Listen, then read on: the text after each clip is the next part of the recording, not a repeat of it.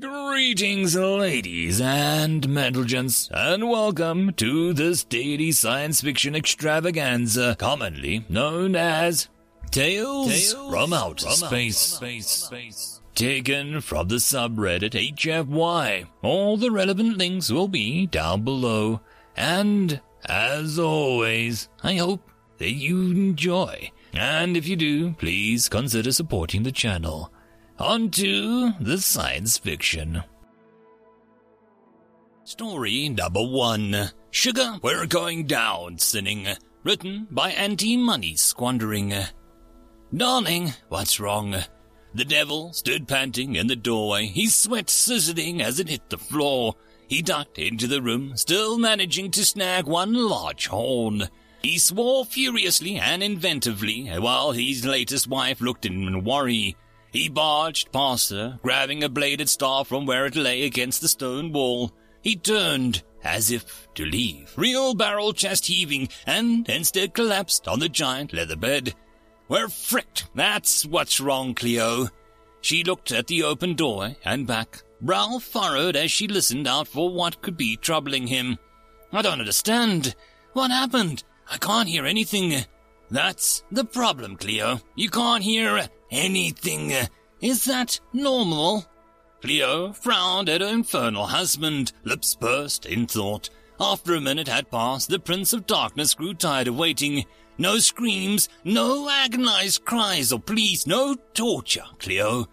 Oh, she said, and smiled with relief at no longer having to think. The devil stared at her for a moment, muttering under his breath before standing up on his hooves. He breathed deeply, a sputtering gout of fire leaving his lips as he tried to control himself. His eyes shot open wide, bright yellow orbs shot through the thick blood-red veins, and he glared at his wife. Cleo, remind me, what were you? Cleo stared at him for a few moments, blinking. Eventually she looked down at her body. Cloven hooves merged with subtle pink calves before being covered by a skin-tight black leather dress. She fluttered her bat-like wings nervously and tilted her head, accidentally clicking her curved horns against the nearby wall.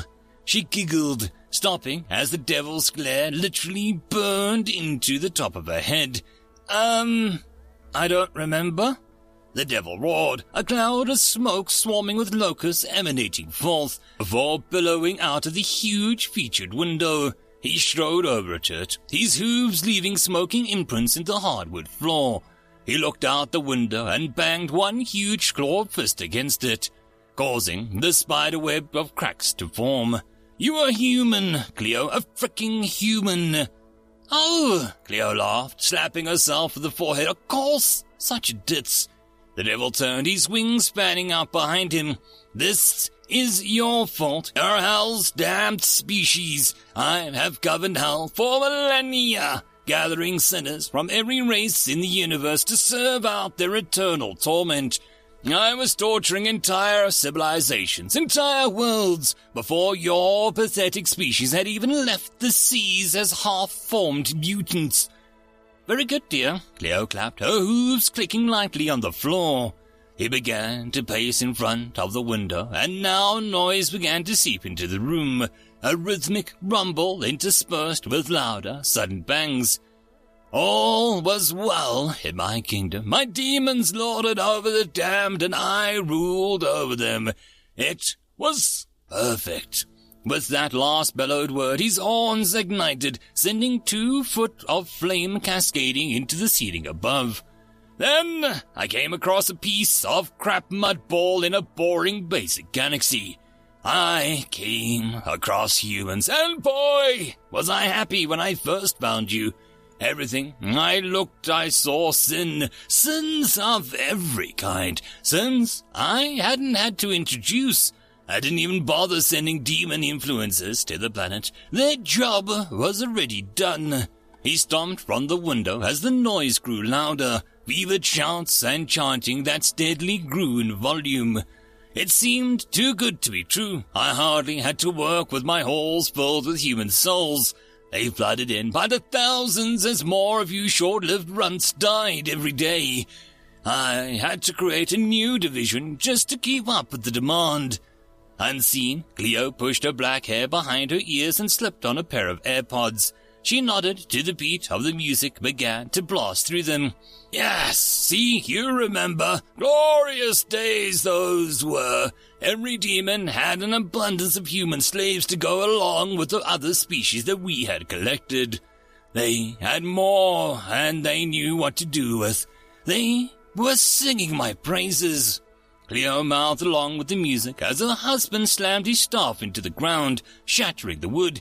But you didn't stop. Since that time when I found you, idiot monkey men who had just learned that fire was hot, you have swarmed my domain. I turned my attention away, and what do I find? Objects began to pelt the window from the outside, and the devil flinched, before narrowing his eyes and bellowing in fury. You pathetic ape stage a hell's damned revolution. Billions of you, like flies, laying ruin to my kingdom, infecting the others with your nonsense, with weapons that spit fire, made with my own metals. The window suddenly erupted into a shower of glass as it exploded inwards. The devil's bulk shielded Cleo, and he bellowed as the sharp shards lacerated his hide. He turned his body, now entirely aflame, and leapt through the open window, screaming his challenge to the humans that battled below. Cleo turned off her music and brushed her hair back into place, examining the scuffed nail with distaste. Very good, dear. End of story. Story number 2. The Other Place, written by 3 ducks in a man's suit. Jack Snowling was an all-right bloke. He had a decent job managing a sporting goods store and a couple minutes bicycle ride from his flat. He got along all right with his roommates, played StarCraft too, ate pizza with his mates on the weekends, and was an attentive lover to his girlfriend, Hannah. He had a dog named Amy, a border collie he had paid to get trained professionally, who was, as he often bragged, scary smart. He went to the gym 3 times a week, fantasized about being a football star, and spent a lot of time defending his decision to not get a car. An all-right bloke, a standard bloke, one like a million, nothing special whatsoever. So why was he chosen? Why did it happen to him? What was different?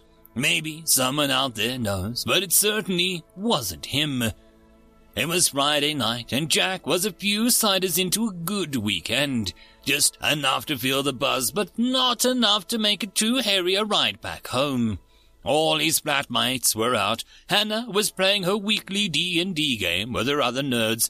Amy was curled up on the mat fast asleep, swaying back home from the pub. Jack was awarded with a brief moment of blissful me-time alone in the flat with nothing but a slightly cold kebab that he had picked up from the place down the road in his gaming laptop.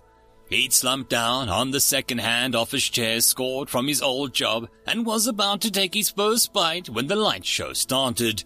Shades of red and black danced around his feet, the shards of interspersed black seeming to eat the fluorescent of his bedroom lights unnaturally, like a living shadow devouring its prey. Confused and disoriented, Jack examined the source and found a ring of glowing alien glyphs and symbols taken right from a dime store book on the cult surrounding him. The bedroom faded away, the red and black filling his vision. Vertigo struck as the room swayed like a houseboat in a storm. Then, all of a sudden, all was still, and Jack was somewhere else. The ritual was a success. Elder Toff bent over double in exhaustion from what he had done, paws on his knees and ears twitching madly. The other mages were huffing from the exertion at the spellcasting as well, but none as great as he who had led the summoning ritual, he who had successfully done the impossible. The glow from the arcane circle faded gradually, revealing to witnesses what lay inside. The sight of the demon made knees buckle. Elder Toff clutched the fur on his chest desperately, suppressing his terror and reminding himself that the demon could not leave the summoned circle. Excitement mixed with a chilling fear as the demon stood to its full height from the crouching position that it had been summoned in. It was huge. It must have stood at least as 3 chullings. The creature had little hair, only a reddish flesh with a huge powerful arms and strange-colored garments draped over its magnificent body. Possibly the skins of weaker demons it had conquered. In its right hand, something was clutched, something that resembled the severed limb half-eaten. Eldertop saw the bloody viscera that surrounded the creature's bristled maw, even as the demon wiped it off and realized it was eating some lesser creature from the demon's infernal home dimension had clearly been violently dismembered. The ceremony had interrupted it during its feeding. Eldertop could only hope this did not anger the demon. "Who dares summon me? So loud, so magnificent."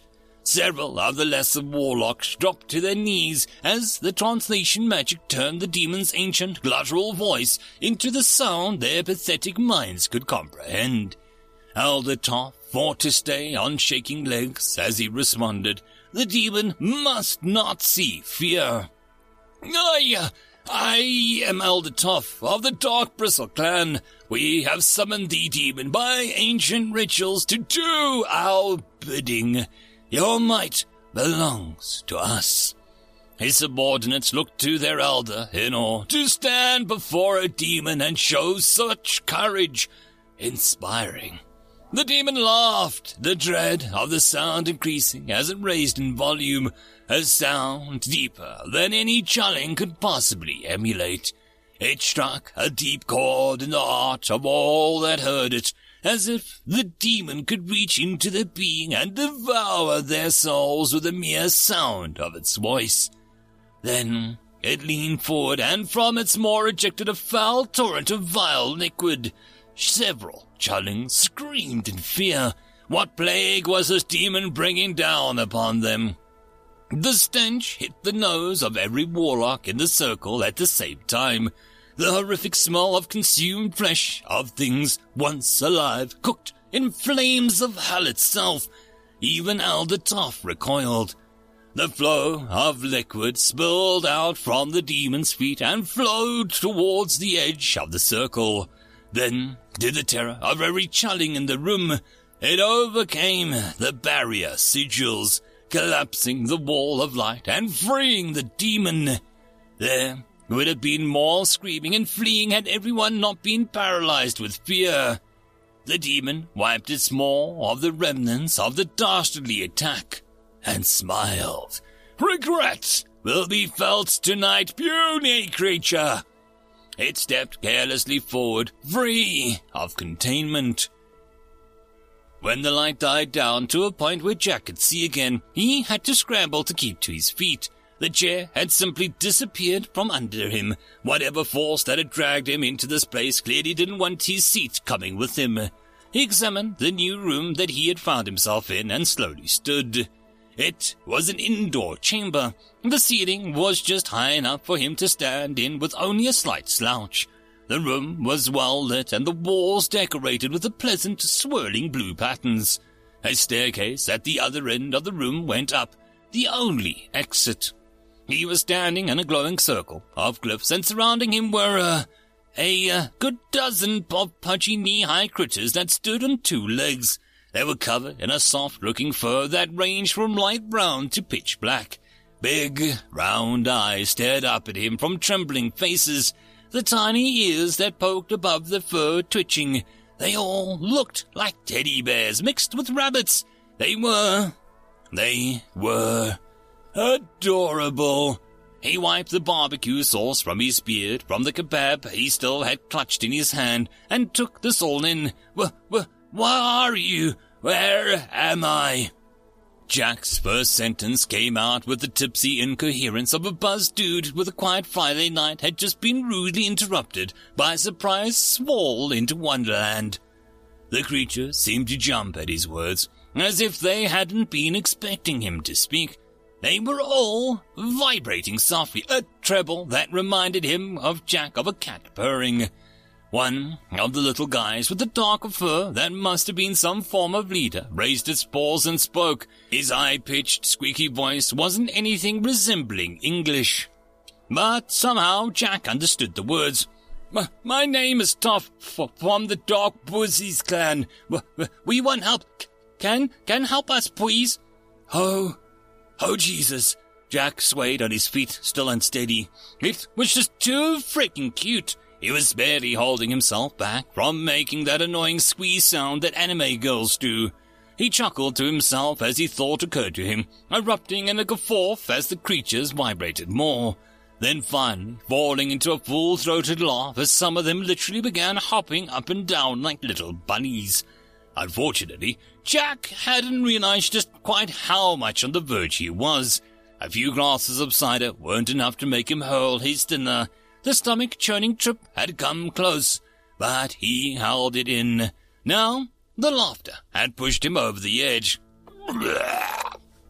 Jack hunched over and sent half the kebab that he had already eaten, along with his cider, and probably a few other things half-digested from earlier in the day.